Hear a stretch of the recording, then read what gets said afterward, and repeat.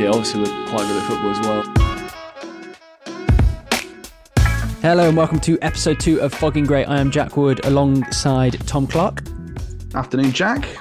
Good afternoon, and we are talking off the back of Arsenal's steady yet uncomfortable 2-1 win at home to Wolves. Obviously, this is a weekly podcast, so we will also talk about the 6-0 victory over Lens.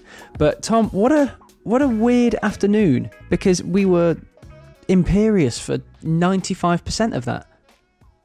Yeah, I mean, it's a little bit, it's a bit weird, really, because I think last week we were coming into it and saying, you know, it was a bit of a nervy win over Brentford, and there's a few things that we're not that best pleased about, and this desire for control is leaving us looking a little bit light up top, and we're top of the league. And now we're coming in this podcast and going, well, that was a little bit disappointing, wasn't it? But hey, we're 4 points clear, and it is a bit weird that we seem to keep doing this, but it should have been so easy. It should have been so simple. And I'm not saying that Wolves are an easy team to beat, because they're not. And I really genuinely wasn't coming into today's game thinking we were gonna batter them in the way that we did with Lens on Wednesday. But when we go 2-0 up after 13 minutes against the Wolves team who are low on confidence, low on players because half the side's injured, and their keeper's got to go off injured in that moment as well, you're really looking at that and going, that should be just so simple from then on in. And it just wasn't. And that's a concern, I think, isn't it? Yes, we'll go into the specifics of the game throughout this podcast, so stay tuned for that. But it just, we did the hard work today. Like, we absolutely set our shop out in the first half. We were incredible. That's one of the best half performances I've seen from us all season. Mm. And then we rode it. Like, Wolves were always going to have moments. Like, in a Premier League match, you're never going to be dominant for 90 minutes. So Wolves are always going to have their moments, and they kind of came out in the second half and they looked a little bit more pronounced on the ball. I think Arteta may have said at halftime, you know what, boys, let's just take it easy. Not take it easy. Let's see how we go for 10 minutes. They're going to be fiery off the back of a halftime team talk with Gary O'Neill. So let's just keep my arm's length for 10, 15 minutes and then go from there. And we did that. We were really good for 10, 15 minutes. They didn't really have a sniff, but they just had more of the ball in our half, I thought. And then the crowd may as well have been olaying for the next 20 minutes. And then Zinchenko gives the ball away, and all of a sudden we're in for a nervy last five minutes plus injury time. Mm-hmm. And we go from looking like serious title contenders to anything but in that last 5 minutes. You have to look at the game as a whole and not just and it is hard because we are recording this quite literally less than an hour after the final whistle went. But you have to look at the game as a whole, and I think it is quite difficult to look at it as a whole considering that last 20 minutes. And it's understandable that, you know, we were 2-0 up very, very quickly in the game. 13 minutes it took us to go 2-0 up, and it's completely understandable the intensity is not going to be the same the whole way through, because no team can play at that intensity for 90 minutes. I think what's a little bit concerning is how much the intensity dropped. Even in the first half, really, they started to come back into it after sort of 20, 25 minutes. And they did all right in the first half. You know, we didn't really look like we should be that much further ahead at halftime. We could have snuck another goal in, but, you know, they had their time on the ball as well. I just wonder what the thought process is in the second half. Because, you know, I get the desire to conserve energy. We've got a lot of games coming up. We're playing Luton in 3 days' time, and then, you know, we're away at Villa next weekend, and that's a very tough game. The fixtures over the next month, they're going to come thick and fast. I understand the desire to conserve energy. What concerns me is I think the priorities there. Conserving energy should come at the end of the game, not 30 minutes into it. You know, okay, we're 2-0 up, we can conserve energy for the rest of it. Well, no, because we didn't end up doing that. We didn't end up doing the conserving energy for the rest of the game because we put ourselves in a position where for the last 10 minutes, we were right on the edge. The only thing that seemed to be going wrong was Zinchenko's individual errors, which really is the only blot I can put on that game today, because that performance was so good for so long.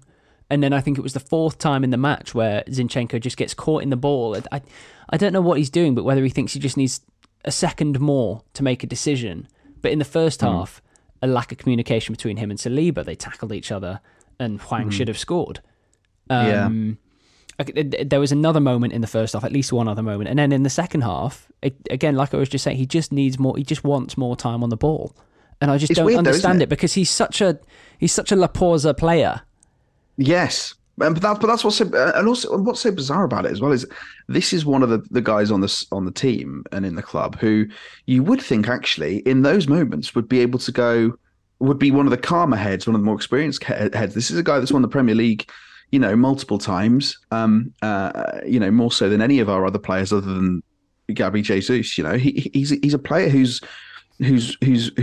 got more experience than most of our players too. You'd think he'd be the one in those situations to be the calm head, not the one who was kind of asleep. There were a few moments towards the end of last season and when things started to fall apart with us a little bit, and where I thought complacency snuck in. And it wasn't so much a lack of us being good enough to win games. It was, the Liverpool game at Anfield, we were 2-0 up and we should really have won that. And complacency played a part in that. And West Ham the week after, complacency played a massive part in that. Southampton, a few days later at home, we were 2-0 down, in the first half, complacency again. And I worried about that in games last season. And I'm worrying about it now, but I'm worrying about it with players I didn't think I'd have to worry about it with. I didn't think Zinchenko would be a worry when it comes to that. It is a weird paradox because he is like not only technical ability, his mentality. He is such a leader. He doesn't seem to have that kind of mentality where the going gets tough. He rolls over and shows you his belly. No, definitely not. He's the complete opposite of that. A point that you made earlier is we've got to remember we've got to judge the game as a whole. And not just on that last 10 minutes, which is completely right. But it just should have been so easy. The headlines were writing themselves. The bullet points for this podcast were writing themselves. Yeah, we absolutely. were watching that game. And just that... The one thing I will say on it, looking bigger picture, is an individual error like that, not just with Zinchenko, with the whole squad, I don't think is happening as often this season. No, I agree. And I think that's why we've been so defensively solid, is we've just completely cut out those individual errors. Like obviously on the last podcast we talked about Raya and the goal against Chelsea. That's the obviously one that's popping into my mind right now, but I can't think of an obvious individual error like the Zinchenko one today that has cost us. There were a few last year. You're right. Even in the first half of the season where we were essentially flawless, there were individual errors in those games. I think back straight off the top of my head, Gabriel at home to Fulham. You're right. The errors they aren't happening as much this season. But it's just it was such an unnecessary error from a player that you wouldn't expect it to come from, and I think that's what's frustrating is that. That you're right. The narrative has completely shifted now, and the narrative isn't important. No one cares what the media say about it. I don't really particularly care what the pundits say about it. As soon as the final whistle went, I'd switched it off and came upstairs to record the podcast. So I'm not particularly interested in what everybody else thinks about it. But from a personal perspective, those are the games you have to be putting it away. And 2-0 might feel like you've put the game to bed, but you haven't. Not in the Premier League. And I know it's a cliche. But in the Premier League, 2-0 isn't enough to say that's the end of the game. We've seen it plenty of times in the past, both for us and against us, where 2-0 leads haven't been enough. And I think we played in such a way after the second goal where we thought the job was done. And it's absolutely inevitable at that stage that the mistakes are going to creep in because that's just human nature. When you think the job is done, human nature tells you to take your foot off the pedal and relax a little bit. Some would say that's just good. That goes exactly back to the point I was just making. It's just like we did the hard bit.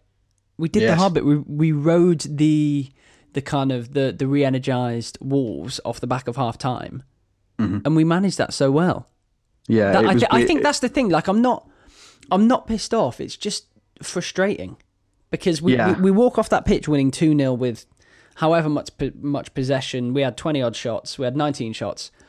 Wolves had 6, and it's like 2-0. That was just such a dominant 2-0 performance. Yeah, Well, I mean,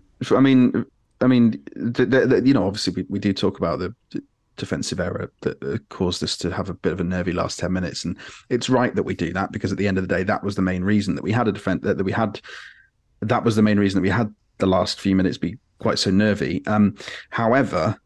what you just said there is that we had 19 shots, and we had plenty of opportunities in and around the area, and we're not ruthless enough which seems weird coming off the back of Lens, where we were massively ruthless and we sniffed even the tiniest drop of blood and we were absolutely on it.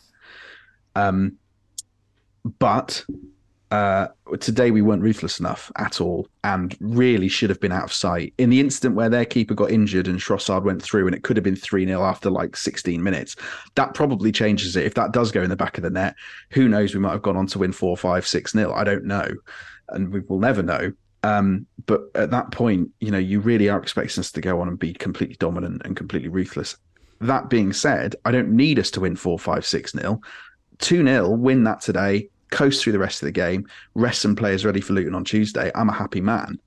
The problem is going the complete opposite way and leaving ourselves with a really worrying last 10 minutes. And it's the second, and it's not the first time this season, as I said, and it was almost a carbon copy of the Forest game, which was our first home game of the season, but maybe first game of the season. I can't actually remember. And we went 2-0 up in the first half, and then for some reason decided to take our foot off the pedal. Our knee scored with sort of 10 minutes to go, and we were then under the cosh. And yeah, all right, it doesn't matter. We battered them. We were the better side. We had far more shots, far more possession. Field tilt was massively in our favour.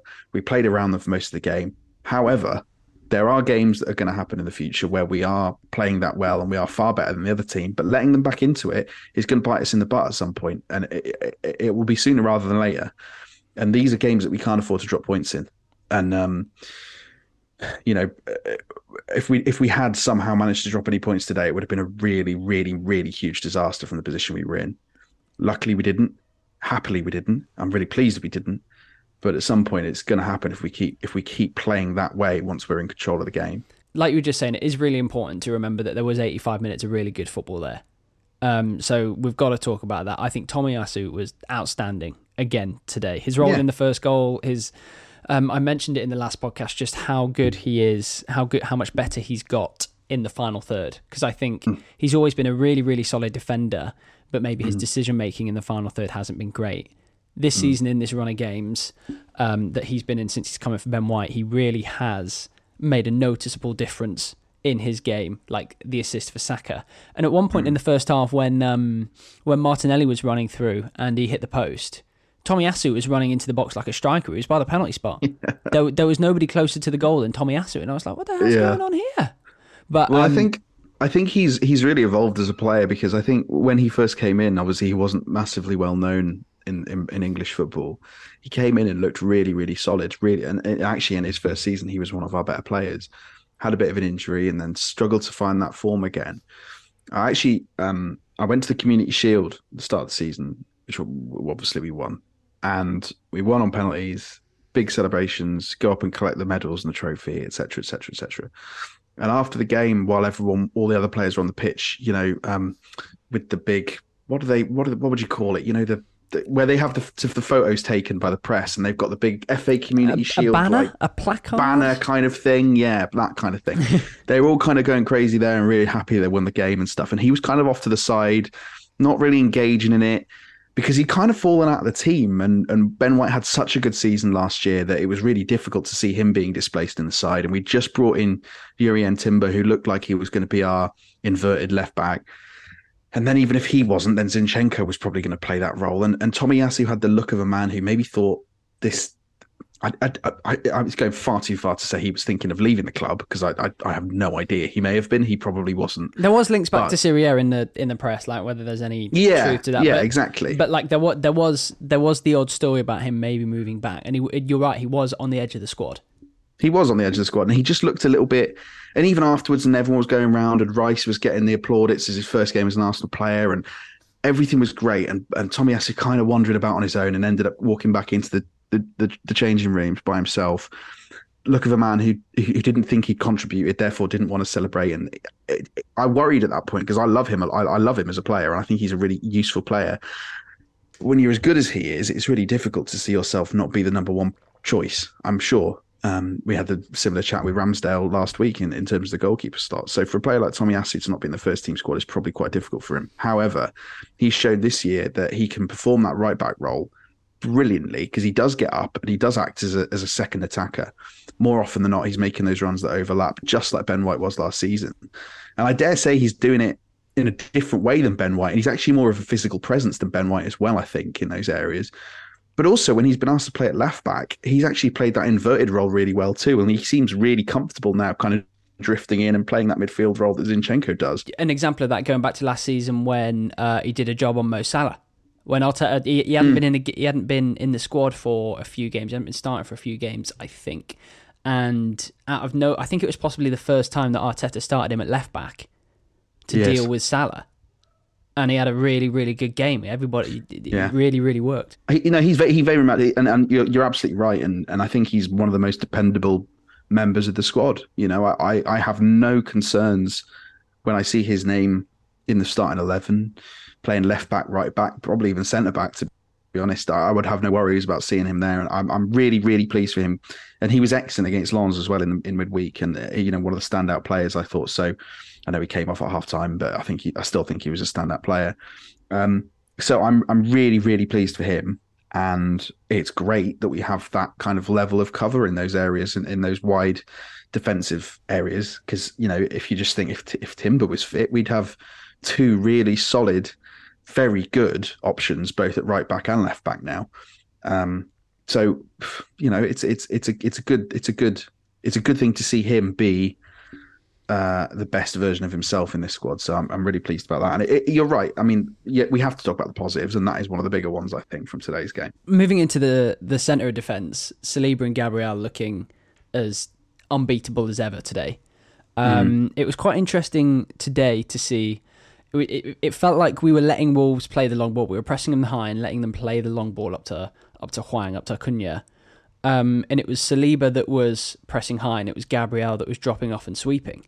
Which I thought was quite interesting because typically Saliba is the faster player, so you want him on the cover. But that worked really well, and Gabriel was incredible today. The tackle in the first half on, I can't remember if it was Hwang or Cunha, when they were running through in the first half down that left channel, and he put a big challenge in. It was just, I've never felt off the back of the whole podcast we've just talked about so far, I've never felt more defensively confident. Yeah. No, I agree. And I think I think it's really the one thought I had about Saliba today was he doesn't really strike me as a really vocal character in this Arsenal team yet. I think he could get there, but his sheer confidence is his leadership skill. Yeah, I think like when he gets the ball, when he's tracking back, when he's tackling a player, everyone thinks, oh, it's okay, Saliba's on him. Yes, I mean there are players who are natural leaders in a personality type, and there are players who are naturally so bloody good at football that you can't help but see them as a leader. And I think he falls into that second type really. That if you're a midfielder and you see the ball sail over your head, and they've got a quick striker, then you're probably in the back of your mind thinking, well, it's all right, Willie's back there, it'll be all right. We can cope with that. He's that good. But you're right. I mean, it's been a very, very long time. I'm talking.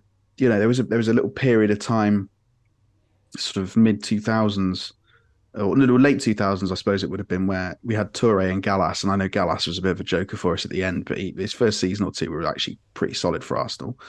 And we looked really solid there, and I think it's probably been that long since we've really had a defensive partnership this stable, because take away the Zinchenko error that led to the goal.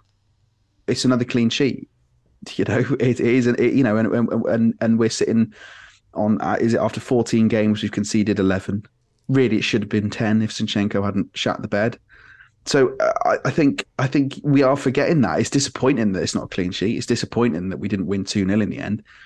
But my God, take away that moment of that lapse of concentration, and it's another clean sheet for two central defenders who are just at the top of their game. And I think that's where a lot of the frustration from Arsenal fans will come from this game. I think the goalposts have shifted this season. We've been that good defensively. That's our 11th goal conceded in 14 games, which is pretty unheard of. Go back 5, maybe 10 years for Arsenal. So it is. Yeah, I mean, I think it's just like the standards are changing now. We're at the start of the season, we're used to being so defensively solid. and to see a game where we have had an individual error which has led to a goal and put us under the cosh the last 5-10 minutes. It's like we're all getting Vietnam War memory memes like going back. But that's what it is. And I think actually, if you think about it, even last season, not so much because we were right up there last season. There were a few times this happened last year, but 2 seasons ago when we were fighting for fourth, game like today, we went 2-0 up in 13 minutes and then right at the end dropped off and conceded a goal. We'd have got to 95 minutes when the whistle blew and we'd have gone, or actually as it ended up being about 99 for some reason. I don't really know why, but it was. We'd have got to 99 minutes and the whistle would have blown and we'd have gone, fantastic, excellent, great, held on, great win, brilliant. Now it's like, it's annoying. That's annoying that wasn't easy. So you're right, the standards have changed hugely changed. And actually, the more I sit here and the more that time passes after the final whistle, the more I'm softening up to the result and thinking, actually, you know what? Okay, we conceded a goal from an individual error. But individual errors are easy to cut out. You know, it really, hopefully now in the future that Zinchenko will go, okay, I'm not going to muck about with it in these areas, even if we are completely cruising in the game. So, yeah. I think defensively standards are way higher than they've been in a very, very long time. That's why it hurts that we don't get these clean sheets. But at the end of the day, a win is a win. That's the thing. I think it is difficult to look past the last 5-10 minutes of that game when we're recording this only an hour after. Which I do. It doesn't completely ruin the podcast. So keep listening. Well, I'll probably listen back to this in a couple of days and go, "Oh man, I was so angry. We should be happy with that result." Fuck it. But it's I think it's understandable though because okay, yeah, 3 points is still 3 points. However, it still should have been 3-4-0 rather than 2-1, and we should not have been on the edge of our seat for the last 5 minutes of the game. I think all of those things can be true at the same time. They're not mutually exclusive. So that's the defensive end of the team. Let's look forward. Starting in midfield, Ødegaard had a good game against Lens. Looked a lot more like himself today. He was on the ball a lot more and dictating play a lot more. And I think we're starting to settle on this new kind of setup we've got with that midfield 3 with Rice sitting. And I think Ødegaard's playing a little bit more like an 8 this season because obviously that left 8 we've had Havertz play there, we've had Vieira play there, we had Trossard play there today. Typically a lot more attacking players.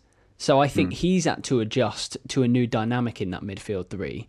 And today it really seemed like it clicked, like he was really finding the pockets that he was finding last season, despite, I guess, having to technically sit just maybe 5 yards deeper because of whoever's playing in that left 8 slot being a lot more attacking than he is.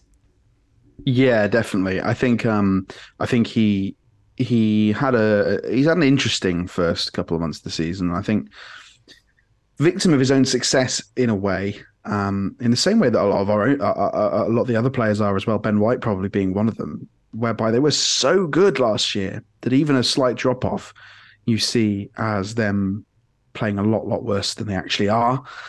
I think he's judged to a really high standard now, Ødegaard. And, I think he's performed fine.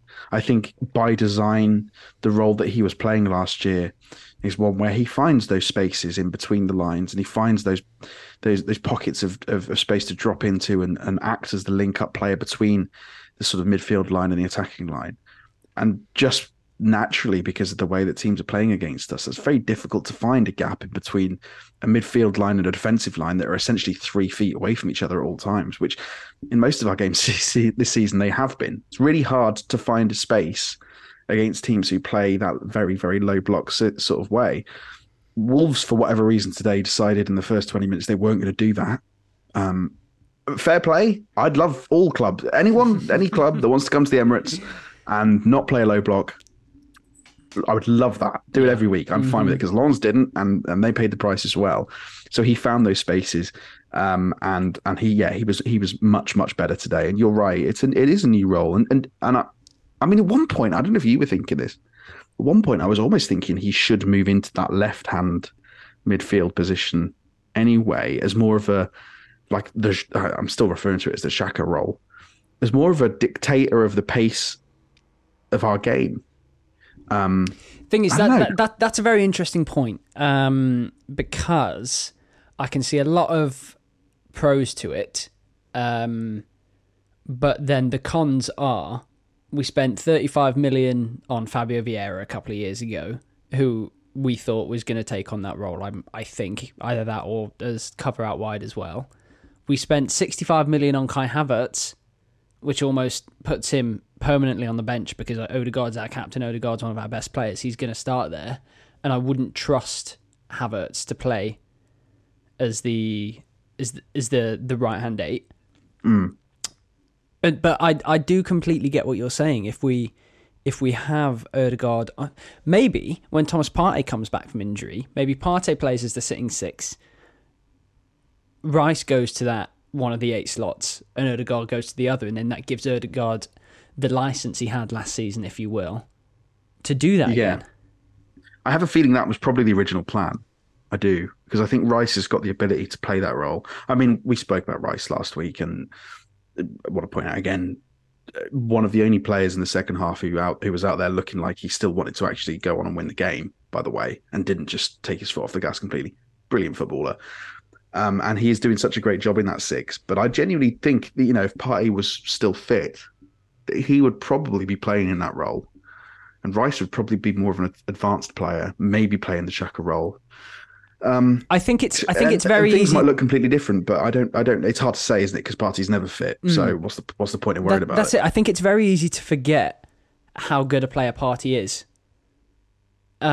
Because we've been playing so well this season, and I feel like he must have started maybe 3 times in the league this season, 3 or 4 times maybe. Yeah.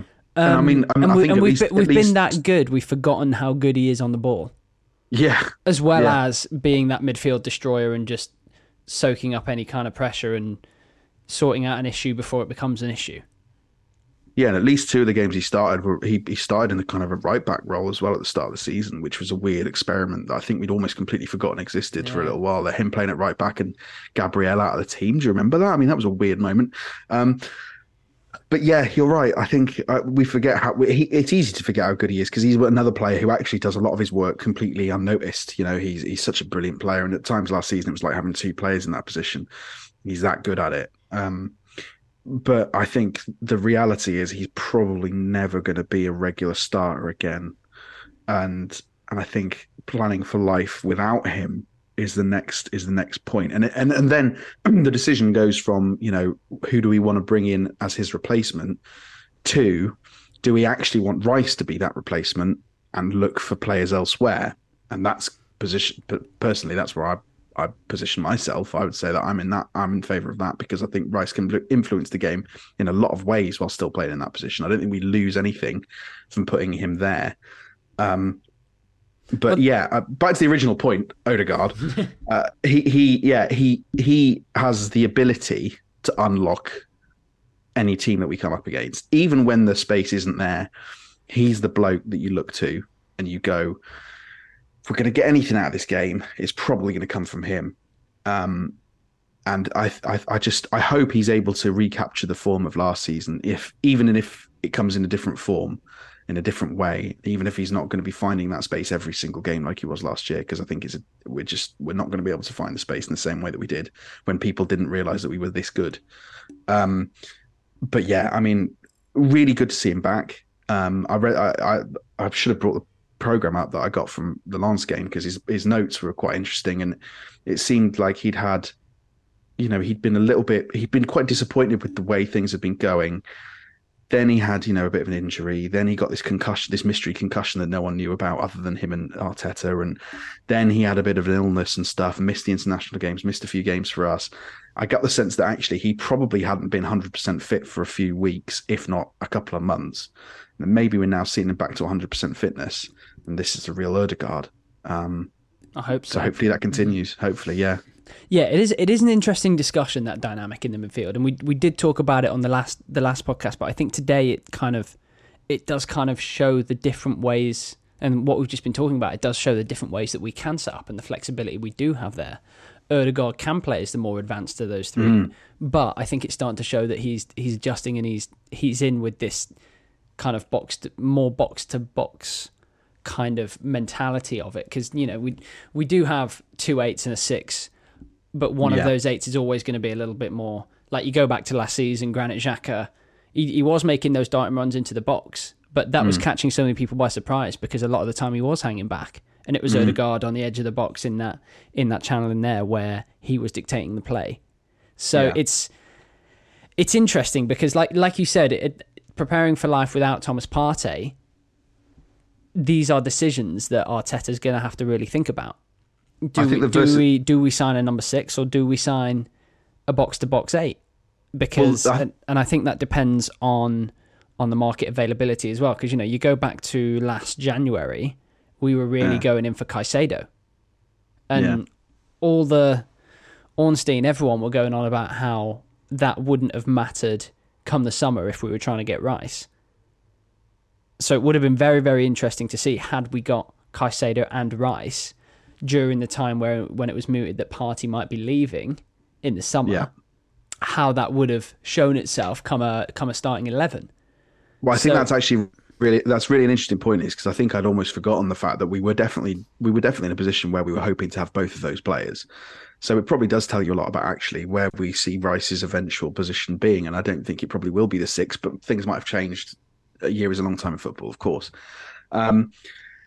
But yeah, I think what I would say is whether we'll be looking for another 8 or a box to box or more of a deep line playmaker sort of midfielder to come into the club. To be honest with you, I think we're seeing this new era of Arsenal whereby maybe we're looking for a player that can do all 3 of those things or 2 of those things or whatever. Versatility is a big, big, big box on any checklist that Mikel Arteta makes, clearly, because you look at the players we've brought in for the last year. In the past 12 months, you list the players off. Trossard can play left wing, which is probably his favoured position. We've played him as a number 9. We're playing him now as a central midfielder, which is I don't think a position I'd ever seen him play before, but he seems to do pretty well at it. Kivior we brought in, who is primarily a centre back, but can quite easily slot in at left back. But also, actually, you could see him playing further forward, as maybe is that in that 6 slot as he matures as a player. Rice is capable of playing in about 3 different positions. Timber can play anywhere across that back line. And you actually start to see that we're not looking for specific players anymore. We're looking for players that can perform a multitude of roles. And I think maybe that's probably where we're going to be looking, now. I think in terms of January transfer window, which is only a month away, by the way, my God, where's that come from? I think it's hard to see us making too many big moves just because of our limitations with the amount of money that we've spent already. But as we move towards next summer, I can't imagine Partey will still be an Arsenal player in 12 months' time. So as we move towards the summer, it will be really, really genuinely interesting to see what kind of a player that we want to bring in to take his place in the squad, and whether he will be more of a versatile type of player as well.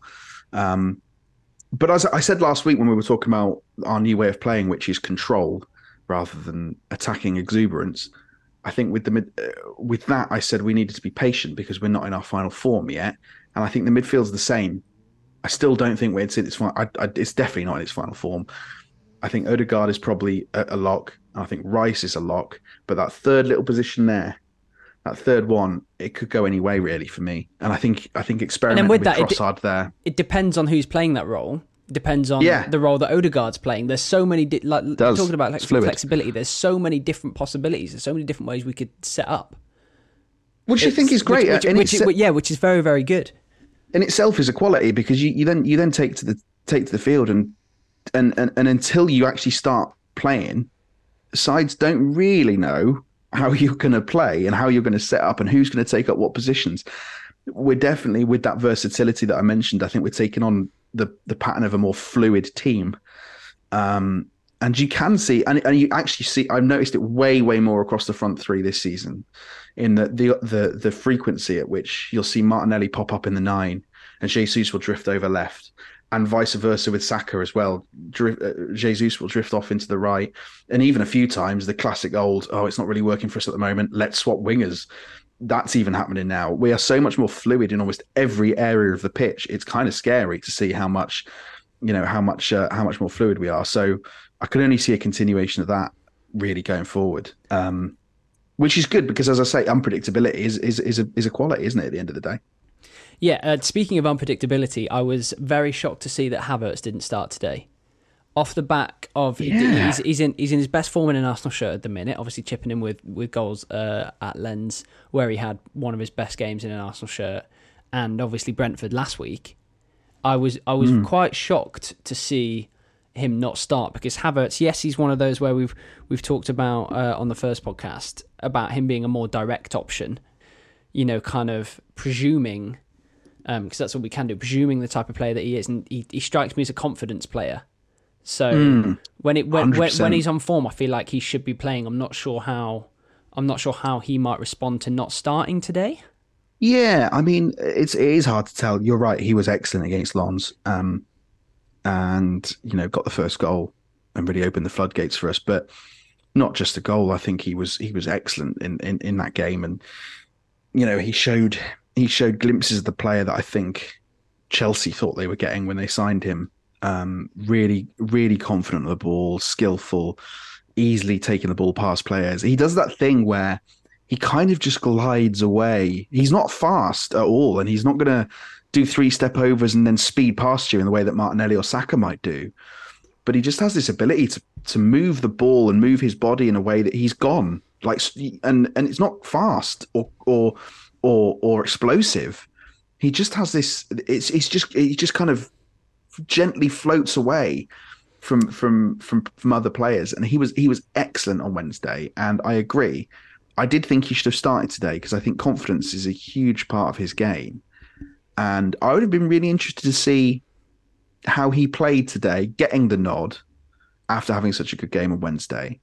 And the fans had just started to get behind him as well. And I thought a home game, the fans were right on him on Wednesday. That was the number one song in the ground, was his. And it would have been nice to see that continue. But I guess, like we said before, we play in different ways depending on the side we're playing, and maybe Trossard got the nod for a reason that we're not really aware of. And Trossard played fine. Yeah.